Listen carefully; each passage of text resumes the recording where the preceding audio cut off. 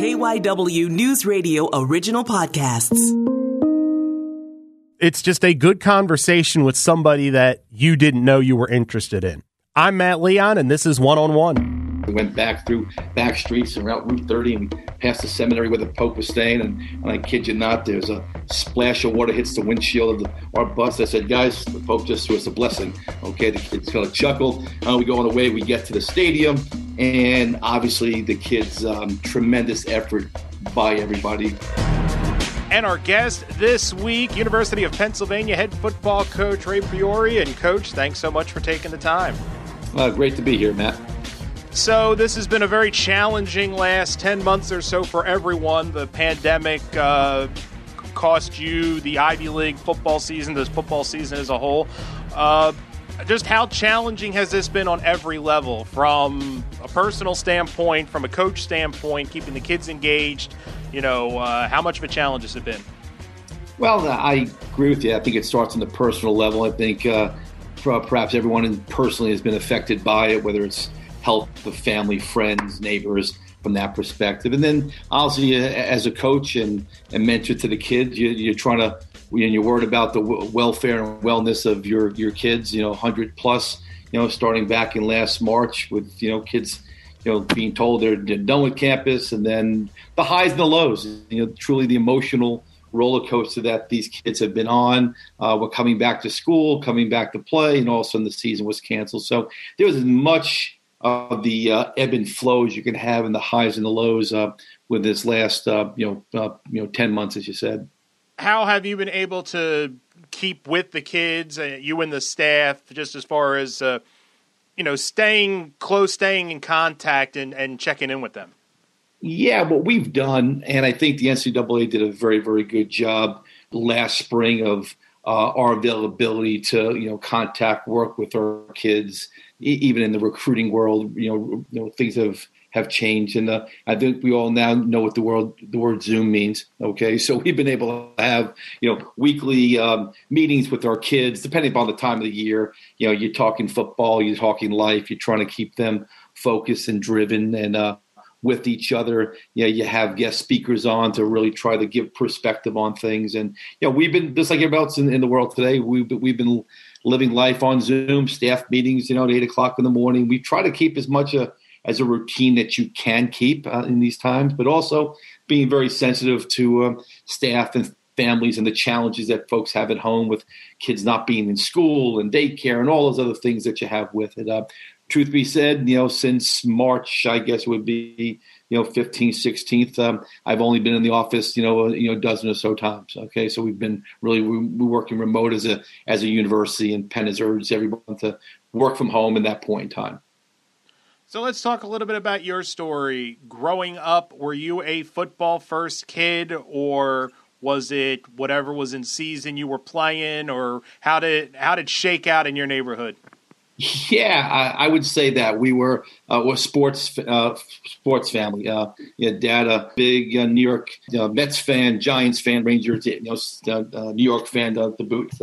Nick's was our Pop Warner coach, was our baseball coach growing up. My older brother and younger brother, and we played everything. I'd go back to my high school years where I actually played 4 sports. I played obviously football. I wrestled.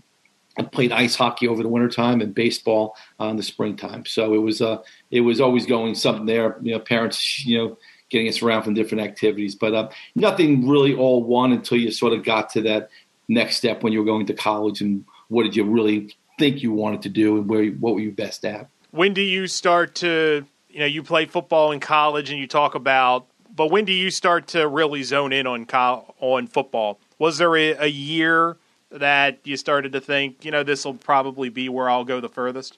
Yeah, I would say through the high school years, right? I think baseball. I was a good number 2 hole bunter. That's all I could do was bunt. Okay, so I was done there. Wrestling. I love the competition, the one-on-one, but I didn't see that sort of moving forward. Ice hockey, but loved it. Played ice hockey and grew up playing hockey. Back where I grew up on Long Island, the New York Rangers, that was their home ice. They practice ice, so you got a chance to be around that environment all the time. But even hockey at the college level isn't what it was today. So really, football then sort of stood out there, and sort of as at the end of high school, being recruited, and make that decision to ultimately go to Albany. Did you realize, I mean, not at the time, how much did playing all those different sports complement each other? And when you look back, do you see wow, the wrestling and the hockey helped make me a better football player, even though that's probably not the goal at the time? Yeah, I'm not sure if at the time you thought about it, but I'd arguably say that the hardest 6 minutes of sports is wrestling. You can't hide, you can't run. You got your periods. You're there, and it's a grind, right? That was that part of it. Hockey a little different because again, it's all shift, and if you were good, you played a lot and excitement. But that was, you really loved the sport because you were waking up at 3 o'clock in the morning to go get ice time at 5 o'clock someplace where you're playing at midnight. So that was those challenges with it. So I guess all the sports together got you to really focus and driven, and it kept us very, very much in tune. I mean, you had friends, but that's what you did. Summertime, you sort of broke, and we lived in a beach town, so you went to the beach and you did those things. What position did you play in football? Played defensive back and wide receiver. Did you have which one did you like better? I mean, everybody loves getting the football, but there's something fun about the challenge of a defensive back. Yeah, I think playing DB from a skill standpoint, I was probably where I was better suited at the time, speed-wise and those type of things. And you always get a different opinion yourself back in the day when you look back in time and say, boy, yeah, I was a 5'9", 180-pound guy that wasn't very, very fast, and probably should have been playing outside linebacker as I was a Division III player back in the time. And I often share that with recruits. I mean, there's a place and there's a time and a program for everybody, and I think you got to find that nice niche. And Albany was just that for me to grow my 4 years there as a player. When you make the college decision, was it always Albany? How did it come about? Yeah, truth be told, my older brother Chuck, who's the head coach at Stony Brook, went there first. He's 3 years older than I was, and he went there. I got recruited by Cortland and Hofstra and a couple of different schools around, but I watched him in the program with Coach Ford up there.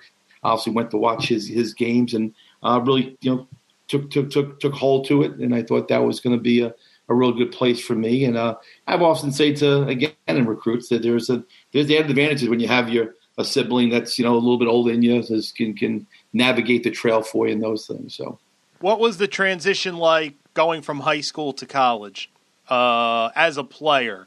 I mean, you talk. I'm sure when I talk to players, talk to people, they talk a lot about speed of the game, and it's noticeable right away. Do you remember that? Yeah, I mean, to a degree, again, that was many years ago. Yeah, the speed of the game, the size of the athletes, the amount of time you put into the single sport, even back then, what you went through in a preseason was different than high school and those things.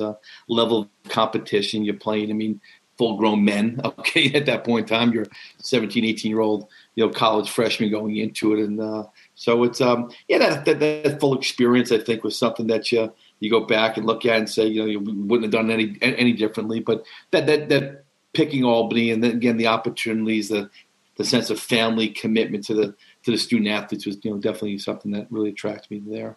How much did having your older brother there accelerate the feeling of comfort, not just playing football, but sure he shows you the ropes, he introduces you to the people. I mean, a little easier transition? Yeah, there's no doubt. I'd be honest to say that there's no doubt about that. Who people are there. For the same token, there's the other side of it, because again, he was an outstanding player, so you want to be able to live up to those standards in there. So there's always a give and take and all those things. Yeah, it truly a blessing that I took that path, because I wouldn't be where I was and today, I don't think, without making that decision. How competitive were you guys when you were on the same team? Yeah, I mean, again, we weren't in a, Division III playoff team. We went to ECAC game there. So back in those days, Albany, Ithaca College was huge, and then our crosstown rivals, Union College, who was actually coached by Coach Bagnoli. Okay, kind of ironic, had played against him all those years, and then they went to work for him. So they were, again, other side of the city of Albany. So it was It was competitive. It was good football. You played a number of Division II schools, Southern Connecticut, and schools, Springfield College in Mass and in Connecticut. So they were, some real good competition there, and again, wouldn't trade them for anything. You and your older brother, were you competitive with each other? Yeah, I have a younger brother too, but we're all very, very competitive. Okay, so I think it was always, trying to, one up one, whether it's, in anything we did and we played, and whether it was, all different sports. And again, our parents exposed us to everything else. So we all played and all did all the various different sports all the time. So you can imagine three boys in a household, always competitive, and to this day, sort of competitive with that. Was coaching always something that you figured would be an option once your playing days were over, or was it a situation where you were done playing football but you wanted to stay close to the game? Yeah, I would say this, Matt. I think, my exposure was you go to school 3 hours away, okay, and you do a lot of reflecting on yourself, and you say to yourself, what do you want to do for the rest of your life? Okay, and our head coach at the time, Bob Ford, who's legendary, started the program back in the early 70s. And he'd always make a line that really meant a lot to me. He said to the group and said, if you ever could work at something you love to do, you'll never work a day in your life. And it really, really struck a chord with me. I watched my dad, we lived, about, 30 miles out of New York City, and it was an hour and a half car ride in, or train commute a day. And I simply said, boy, can I see myself, going on the Long Island Railroad every day at the Penn Station? And would that really be what I wanted to do? And obviously, I saw that Albany had a great reputation, and to this day, not in the same way, but of really training people to get into the coaching profession. Okay, there was a graduate program where they had 4 graduate assistants at a time, and you sort of learned how to be a football coach. They taught you how to break down tape, live scout, everything with it. And when I first started on it, you went through a really grueling interview process, even though I graduated from there. And we, at one point in time, had coaches at a lot of different levels and a lot of places. Many of the guys on my staff are from there, from the Albany experience. And that really sort of, grinded into me what it was going to be like to be a football coach. And those words, do you love to do? And I will say to this day, football is passion for me. It's not a job. It's something I really honestly enjoy doing every day. That first year when you're assisting in Albany, how tough was it, not from an X and O standpoint, but you go from being a player and one of the guys to now you're a coach, but a lot of those guys that used to be the guys are now the players. How tough was that? Sure, that was tough, right? And honestly, even my first year, I stayed in the house where one of the couple of other guys who were juniors, lived with us and those things. But you learn to separate. Those guys understood those things. Now, back in those days, we had both varsity team, we had a JV team. Okay, so what you really were, I was the assistant linebacker coach. I didn't have the actual position, so I did assisting that position. And then with that, obviously, I coached a lot of the JV games in there. So you didn't have maybe the direct contact with the upper class that you did other than a game day on Saturday, right? So you sort of built that way. And the guys, I guess, they show you great respect. They knew who I was as a player, honored those type of things. But, again, guys were after a game were heading out down one way, you had to now obviously go in a different direction, obviously being a coach. So again, it's again, great, wonderful experience. And to that experience, what's the biggest lessons you learned during that time early in Albany as a coach that, you've been able to develop on to this point today? Yeah, that nothing comes easy. Okay. Again, Coach Ford, we always say there's no such thing as a free lunch. Okay. That you got to work at everything that you do. You got to earn it. Go out there. You got to study. Be prepared. Again, the first one and the last one to leave sort of mindset. Don't leave any stone unturned is what you're doing, and really, but also there really, really be passionate. Give back to the sport that you love. It's all about developing young men into being great people there. I think we have such a great impact on their lives, okay, as people and there. And, to this day, you still get calls back from guys that you coached and you played with, 30 plus years ago. And it's great to see that, that you had that impact on their life and potentially still do. So after a year or so at Albany, you come to the University of Pennsylvania. You mentioned Al Bagnoli, but talk about getting the job at Penn. How did it come about? Sure, that was a great experience. Truth be told, there were 4 second-year GAs, okay? Myself, Rick Ulrich, who's on my staff, Jim Margraf, okay, and Joe Tricario, 4 gentlemen that we were in the same sort of class together. Rick ended up going to Princeton, okay? Jim came down and became the tight end coach at Penn, okay, back in December after the season. And over the break, they lost a coach on staff down at Penn. So Jim said, hey, come on and apply for it. I applied for the job, came down and interviewed. And in February of, I guess it was 87, I came down the majestic thruway of New York, Jersey Turnpike, and made my way to Philadelphia. And again, that was game-changing life experience. And I know it really to the coach Margraf, he was phenomenal. Guy to work with for all those years, and it really started that way. And you started at Penn working with the linebackers, correct? Yes, I did. Back in those days, late 80s until the early part of the 90s, we had freshman teams, okay? And freshmen at that time were only eligible to play freshman football, which something had been the way that NCAA used to be.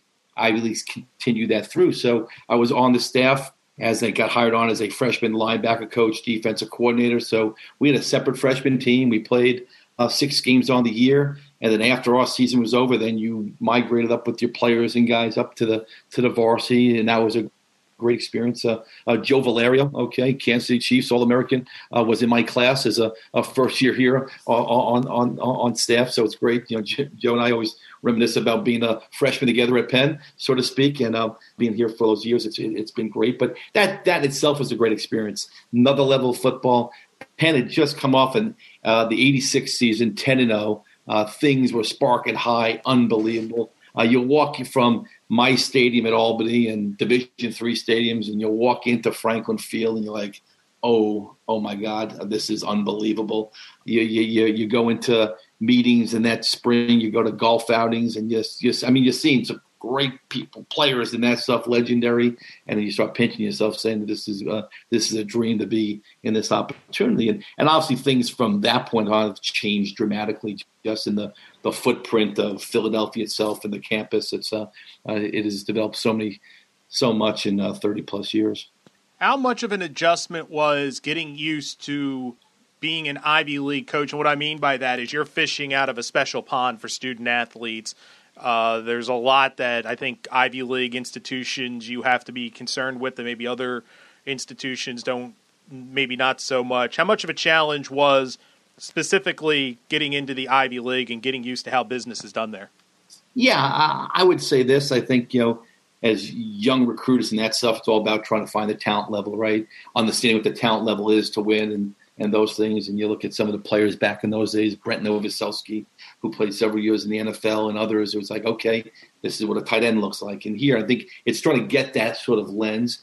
And then to your point, it is a special type of student athlete because, again, there's a lot of hurdles that you have to go through in that process. One is the athletic ability there, okay? Second is obviously academic qualifications to get into school, so you got to be able to meet those criteria, okay? And then third is because of not scholarships, you got to go through the whole financial aid piece, okay? So it is a very long, thorough process. To let you know, back in those days, you used to recruit 50 recruits a year used to bring in, okay, to be part of just a freshman team. And so you had a lot of kids in the program came on in and through those years. And then obviously, early 90s, that system and those things have changed. But, the art of recruiting is all about sales. It's got to understand your product that you're selling. And once you learn more and more about what Penn has and all those subtleties there of all the different departments and what we're successful in, and that's, you got to know your product and obviously be able to just find out, who is that person that's a Penn kid, okay? A Penn student athlete, a Penn football player is a special type of person, mindset there of our expectations, and so I think that's how you sort of build into that. So you're at Penn for a few years, then Al Bagnoli becomes the head coach, I think, in 92, and he brings your brother Chuck as offensive coordinator, correct? Absolutely. How much fun was that? Well, it was fun once Coach got the job. So I'm on the job and worked with Ed Zubrow to start out, and Ed was a tremendous coach. And all the coaches I've had a pleasure to work with, and around and for have been tremendous in their own light. He was so organized, so detailed, Ed, there. I worked for Gary Steele for 3 years. He was the defense coordinator before that. And Gary, what a tactician he was. He really was a motivating person. And unfortunately, we didn't do that well in the late 90s or early 90s, I should say. And Coach Bagnoli was, being interviewed and hired. And honestly, you're sitting there as a coach. When the coach gets fired, you all get fired. And I luckily knew probably one person in 80 went for the job, and Coach got the job. But the challenge then was the fact that, could you hire on, two siblings on the same staff? And luckily I was a defensive coach. My brother was an offensive coach. So I technically worked for, at that time, Mike Toop, who we brought down, and who Mike Toop was a gentleman who coached with me at Albany. So these are all these combinations. And going back, Coach Bagnoli in the late 70s coached at Albany. Okay, so we have this sort of Albany bloodline through us through those years. My brother obviously had coached at Albany as well as played. So when Coach, I got the opportunity to stay on with him. It was helpful to everybody, me included. But I obviously knew about the ins and the outs of the program. In my late, I should say, before Coach Steele left, I really was began to handle a lot of the recruiting. So I had sort of the ins and the conversations, understood the process. So in that transition, I was sort of leaned upon to help sort out our process, which is obviously very, very different. And then everything else was pretty interesting. Working with your brother, interesting. I think I'll jokingly say this: we might have commuted for the first week. Okay, then after that we didn't commute together. Okay, God bless. We worked together from '92 through the late '90s before he became head coach at Trinity College. But again, lived in the neighborhood. His wife would take care of my daughter when she was born. So again, still did so many family things. It was great for my parents because they only had to go to one game. Okay, didn't have to go to multiple places, so it was easier on them. So we mentioned you started as linebackers, then you spent time defensive ends. I think you spent time special teams coordinator. Not specific to the job, but when you move to position or you move to focus, how much of a challenge is that? Or as you get older, is it all coaching? It's just funneled in a different direction. Yeah, and again, I think I was lucky that a lot of coaches, and you'll watch anybody, you're pretty transient, right? You go from place to place to sort of move up, and perhaps you stay at one position for a very, very long time. But too early on, I've had the outside linebackers, and I coached D-line for 1 year. Then I was back in the secondary. So when you get exposed to coaching, one is I think it's all about teaching. So you got to understand the teaching aspect of what you're teaching, the schematics and the scheme part of it. But then it's just, getting that knowledge of what it takes to be in those positions. I think all of those things, and then obviously a passion I've always had was special teams, and the value of that, getting a chance to coordinate that was important because that's such a big impact in the game. And I think, those things just keep running. So again, at being in one place, again, coached a lot of positions, was in charge of recruiting, got lucky to be, coordinated to special teams, which all of this helped build, my experience and sort of my I wouldn't say what resume, but the experience piece of that. And how much you eventually become defensive coordinator, I think around 99, when you become a coordinator, I can only imagine how much all that position, it just helps so much.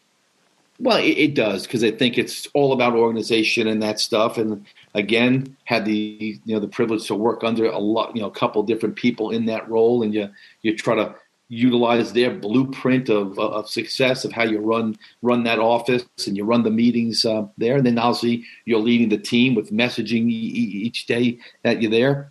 I'm very, very very thankful that very early on as a coordinator, Coach Cohen was our offensive coordinator, okay? And Coach Cohen scored a lot of points. So thank you, Coach Cohen. Okay, so easy to play defense. We just score a lot of points. I remember our first year in 99 when that happened, it was we scored a lot, which was a lot of fun. But again, then it's building staff. And I think the one lesson learned from all the coaches that I've worked for, from Coach Ford and Zubrow and Steele, is surrounding yourself with really good people, good teachers that make your job that much easier. People you put, the responsibility in their hand, they take it and they run.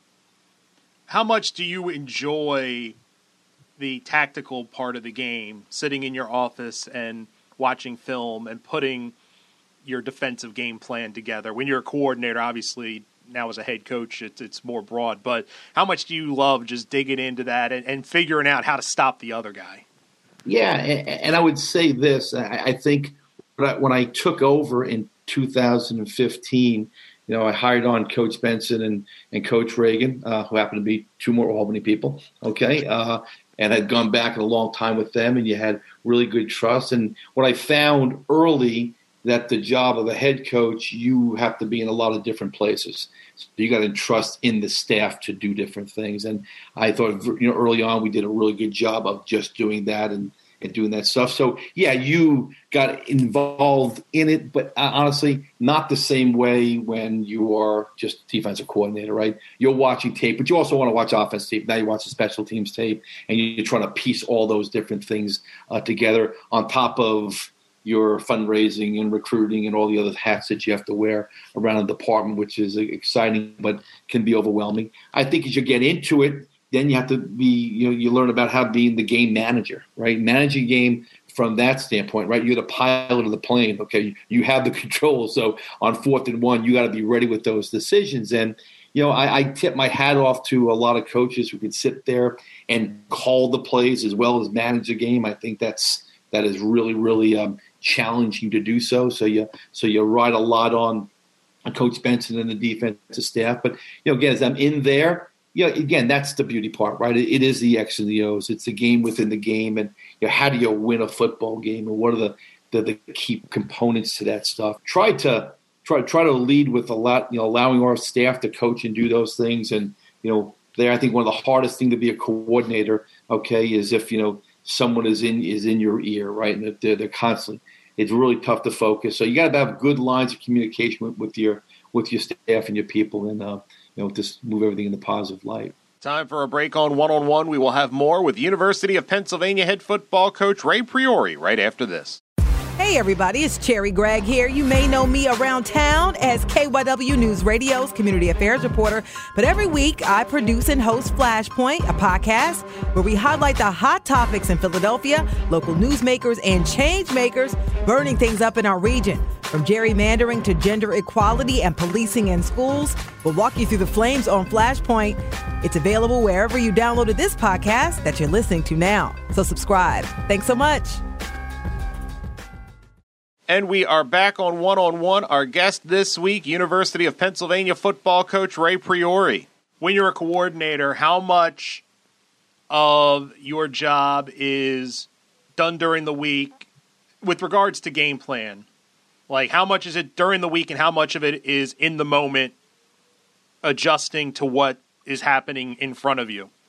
No doubt about that. I think, a huge part of the job, right, is obviously breaking it down. Where does your pieces fit? Where are the matchups? What are the specialties? What are they doing in that 2-minute drill? So you're prepared that when it's happening game time, it's a reflex. Okay, it's just it's a second nature to you. You're just sitting there and making the call. I then do believe that your ability on the field, that you can have again great intel coming. Why did something bad happen? Was it because we were in the wrong gap? We missed a tackle. Okay, is there a structural reason? Is it a personnel reason? So again, you got to be able to have people around communicating those pieces in, so you can make smart decisions there. But that tactical things, you got to be able to listen, okay, and give people other thoughts. And some of the best things I have, and I remember Brendan Copeland, okay, and we were doing one game, we're doing a lot of twisting and stuff, and he came on the side and says, "Coach, just let me go." Okay, Cope, you go. Okay, and he turned around in Harvard and sacked Harvard quarterback for a safety. And sometimes you get your best intel from the players. Okay, because again, they're out there. Coach, I can take this kid, man. Okay, so you take information, you take the pulse of the game by so many different ways and people and things that happen. You guys had, as you defensive coordinator, and you mentioned Andy Cohen as offensive coordinator under Coach Al Bagnoli, you guys had some phenomenal undefeated one-loss seasons. How hard is it to maintain at that level? I think it's one thing to get there, but one of the things about the Quaker program for a long time is how you guys have been able to maintain elite-level success. How hard is that? I'd say it's extremely hard, right? I think there's right reasons why things happen, okay? I all do things cycle. I think if you really look back at Penn, short of 82 through 86, okay, which were 5-6 straight years winning Ivy championship, we've been a program where we have really, really peaked and won 1, 2, maybe 3 championships, and then a little down below, and then you sort of peaked up again, and you just look through the times. It's that way because I really do think it's tough to maintain that level, and then players change. Right, you come in with a quarterback that's maybe a starter for 2 or 3 years, and then you lose that spark in your team. And is that next guy able to do that? And I say the word quarterback, that could be any player. It could be a great tailback or linebacker or defensive back. So as your talent sort of flows in and out there, and then obviously as you're going through, things cycle with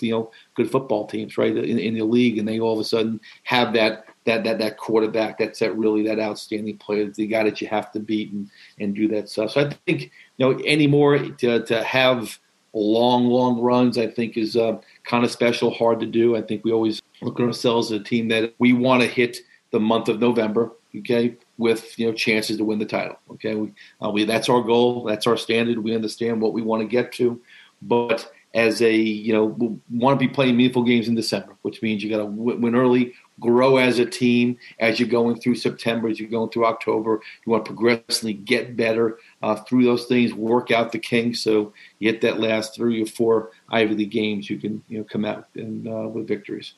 Talk a little bit about you. Was there a point where, you've been at Penn for a long time. I don't know that anyone takes a job, especially as young as you were, and says, I think this is the place I'm going to be for the duration. But was there a point in these times where you started to think like, boy, I really like it here, and God willing, I could see myself here for a long time? Yeah, early on, I'd say, in the again in the early 90s, there are opportunities that you look at and you go through, and things that were around the West Coast and this place, and you're looking at different opportunities. I always looked at it, if I'm able to be at a place and I can continually to grow within the organization, within the community, within the program, then why go to someplace else when you're getting that same experience here? And I, again, have been, very, very odd for a coach to be at a place for as long as I've been. I've been had the great fortune to have that happen to me. Almost every 2 or 3 years, there was something else able to get put on my plate, something new, something challenging, more responsibility. And then you get to the point where it's okay, let's what we're here now, you invested this much time. If that day comes, hopefully they'd give you that opportunity. And that day came when Coach Bagnoli decided to step down, and I was able to take over. Yeah, let's talk about the taking over the program, because you become the coach December 2014, so effectively for the 2015 season. But that was a decision that had kind of been put in motion earlier. Kind of talk about, the conversations and when that became kind of the plan. Yeah. Again, I'll have to date back to I guess would be the 14 winter, if you wish, when Coach Bagnoli had conversations about the opportunity to possibly be stepping, down that following. This would be his last season. Once again, I've been fortunate to be, you want to say timing is everything, right place, right time. Steve Bilski, who happened to be athletic director at that point, just knew me, quality of work perhaps that I did, and went along with giving me that opportunity that spring. So I think it was the end of March, where I was named sort of head coach in waiting. We went through the 14 seasons, so I was very fortunate because not only did coach leave, but we were having a new athletic director coming on as well. Okay, so again, I was lucky that Dr. Calhoun embraced me in that role, and I think we've had a great team building. I think we all see we share the same vision moving forward. But that was some fun times, some interesting times, because again, you're sitting in a position that's really not very normal, right? So it's there, and it's what's going to happen the next time. So it was been able to get off to a good start, so that helped. Was in a way that 14 season, was it almost more work because you've got your duties coordinator, which is a lot of work, but you've also got your eye on, the transition to becoming the head coach. That you got a lot. I would have, as much as a head coach has, the balls in the air, seems like there'd almost be an extra special one because of the day-to-day coordinator duties. Yeah, I guess I hope to think that again, the focus was to win in that season, right? And everything you did that way. I guess the only thing that I felt that was really in my purview, if you wish, was going to be the piece of the recruiting, right? Make sure that piece went strong. Defense was defense. You want to win that way, but just really not into running, but just being in that path of recruiting. So there, you really there. I wasn't doing anything with budgets or anything outside those realms and thinking about fundraising. I wasn't doing any of that stuff back at that time. It was really coordinating and then really having more of those conversations in the recruiting, right? Because that was going to directly impact, sort of my first class that I was bringing in and stuff. So we talked about all the success you had as a staff and with Coach Bagnoli. What were the biggest things you learned from Al? What were the biggest things that you took from the years you guys worked together? Yeah, again, you go back. I think Coach has been successful for a very long time because he was a defensive guy. I'm a defensive guy, and how he watched the game and looked at the game, he understood the defense there. He understood offenses really well. I would say on the other side of it, he was a really, really good, very outstanding game manager. Okay. Yeah. I would always love to hear him on Sunday mornings after a game and talk about the games on Saturday night. What about this situation, that situation? Because again, those are where, as we all know, the games are won and lost in that way. And, sort of that's how he sort of did his business. I think, I hope to think we share the same thought process with the end result is victory and those things. The question is, how do you get there? Again, I just say his, competitiveness, that he was a very competitive person in everything he wanted to do. And I think if you're in the sport, that's what you are, is you're a very competitive person. So I would say those are probably some of the biggest takeaways. We talked about how the relationship changed when you go from being a player at Albany to that first year as an assistant coach. Do the dynamics change when you go, even when it's expected like this, but when you go from like associate head coach, defensive coordinator to the head coach, does the dynamic with the kids change as far as the relationships go? Again, I hope to say the relationship with the kids don't change, but it does. I think that the difference is that when you're a coordinator, you're with them all the time. You're in the sideline and the huddle and those type of things. So your direct contact with them is that way. I hope I still to this day our guys understand that there is no open door policy because there's a total open door, right? So just come. You want to be there, you're in there. So we have that connectivity. I think that becomes the challenge of things, of access to people and kids. And you always want your kids to understand they can reach out. You can be someone that you could talk to. We're there for them. We're there for their experience. And hopefully through my years at Penn, all those kids, past, present, and future, will always understand that's how I want to run it. We talk about family all the time. These kids are your family. You're with them sometimes more than your own kids, and you want to make sure that you're able to give them the best experience that you can. But that experience comes with trust, and they gotta trust you. You got to trust them, and I think that's built over shared experiences, which is the sport. Okay, it's all about trust. Whether it's fourth and goal and you're going in, or fourth and goal and you're trying to stop somebody. So I think we always go back to those principles of why teams are successful. And that's why and we do what we do. I think there are as many lessons that are learned in a year of football than there's a year of any course taught on any campus of some valuable things about leadership. Okay, how to be a good leader, how to be a great follower. Okay, in this world, that's what it's all about, finding great leaders and great followers.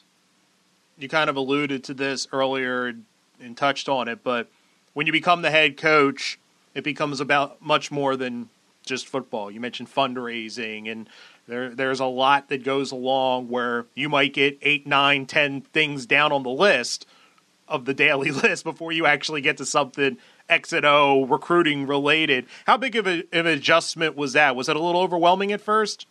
Yeah, I think the biggest thing is you got to learn how to adjust your schedule, right? And I think you have to do those pieces there. So I'm an early riser into the office early, and I try to get a lot of that work done beforehand. We'll get a chunk of my day done beforehand so I can open the window up later in the day to have more access to do football or vice versa in that space. Time management, I don't care anybody who's successful in this world. It's all about how you manage your time and budget your time. But those roles are different. Sometimes it's more the traveling. A lot of those things happen obviously more in the off season, right? So again, as you're going through the spring and winter and spring, you go from transitioning to recruiting to sort of fundraising, and you go into different places to visit with people because it's some very, very generous people that want to support the program and believe what you're doing is special. Your first win as a head coach, the first win's always special, but yours was special to the nth degree because you guys beat Villanova, an elite FCS school.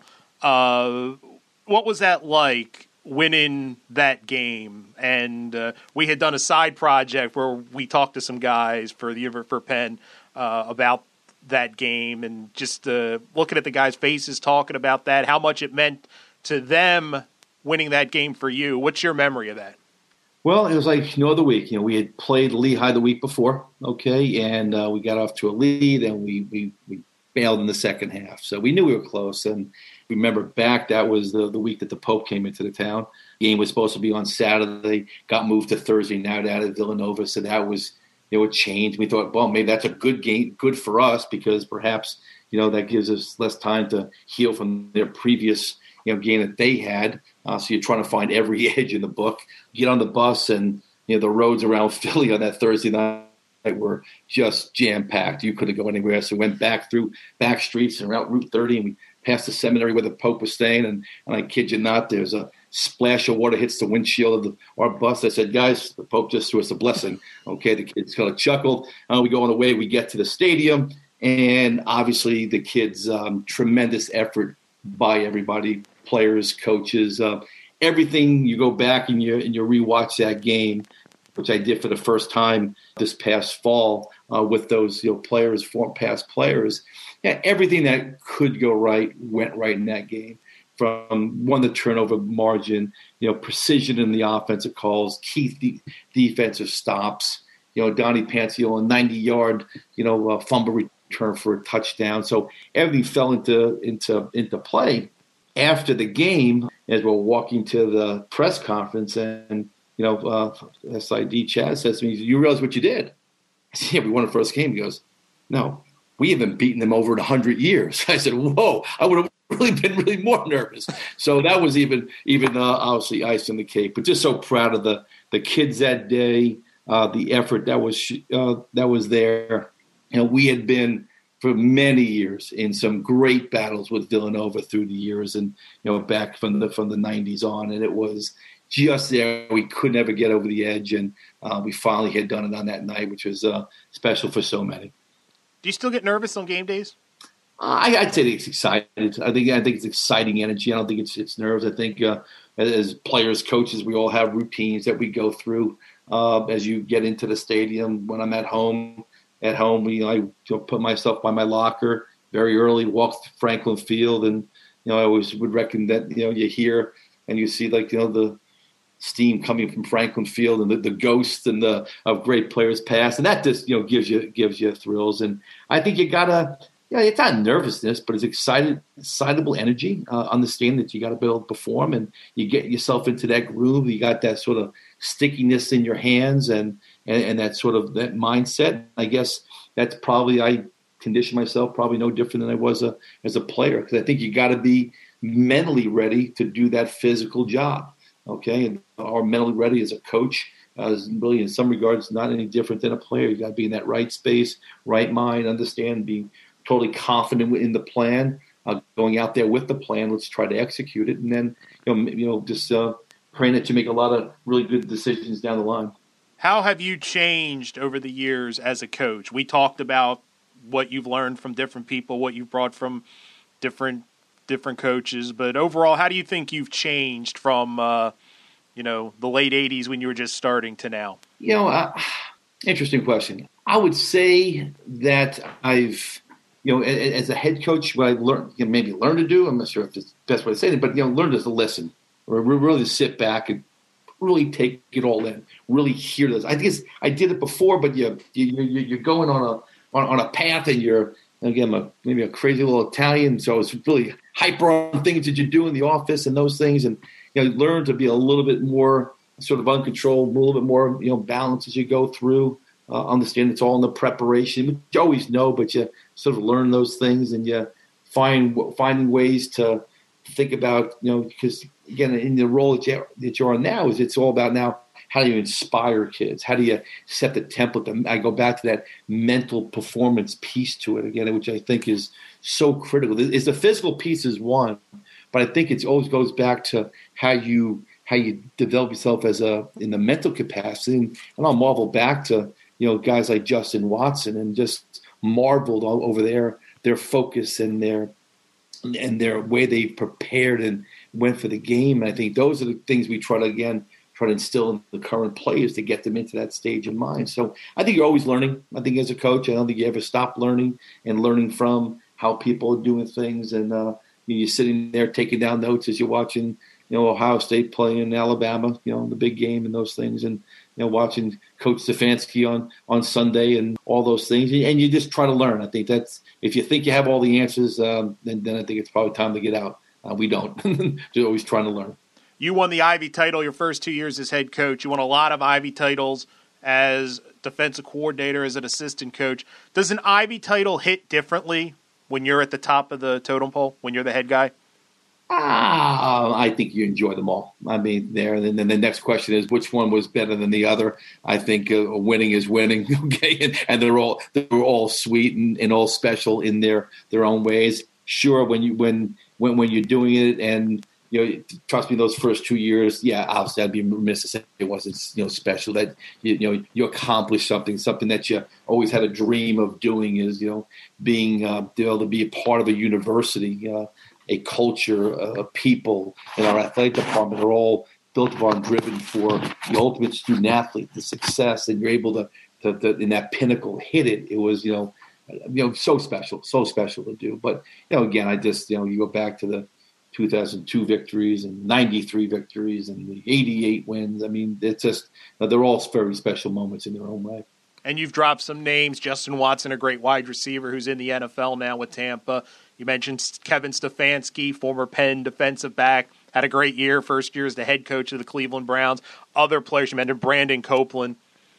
How much pride do you get from watching these guys that you brought in as 17, 18-year-olds go on and do the things they've been able to do at the level? And not to mention kids, college, doing it as college coaches and stuff like that. But how much pride does that give you? Oh my God, yeah, right. I mean, it gives everybody in Penn the pride. Greg Van Roten was playing with the Jets right now. They had another one to it, and Kevin. I mean, I thank Kevin for helping me through this fall. Okay, because I'm a big Browns fan now. It's great to see the Browns win, and texting with him before the games, after the games, and just sharing in that experience. I mean, these people. They're like your kids. Okay, right? You care for them so much. It's so proud, like a father. You're watching them perform on Saturdays, seeing it. They're at the top level of their profession right now, and having great success. And each one of them, story and way they've gotten there has been different, but they're all successful in that light. And we have so many other kids, and all of them who end up becoming very special and successful in their own little fields that they go into, in finance and medicine. I mean, as proud as we had 27 seniors last year graduate, and 5 or 6 are going to medical school. Another 4 or 5 are going to law school. I mean, so these kids they're high achievers, no matter what world, the professional world they go into, and you're proud of all of them. But again, when you see them there, they've reached the highest part of our sport, right? When you get a chance to either play in the NFL, pretty awesome, and or you're coaching the NFL. And again, with Kevin, that experience and that sort of roller coaster and being in quarantine and everything else, God bless him. That was great to see. Ray Priore, thanks so much for taking the time. Great, Matt. And that will do it for this week's episode. Want to thank University of Pennsylvania head football coach Ray Priore for being our guest this week. Now, if you like this show, you want to do us a solid, and you listen on Apple Podcasts, leave us a rating and a review. Now, you can follow the show on Twitter at OneOnOnePod. You can follow me on Twitter as well at MattLeon1060. Thanks so much for listening, and check us out again next week when we bring you another conversation with someone you should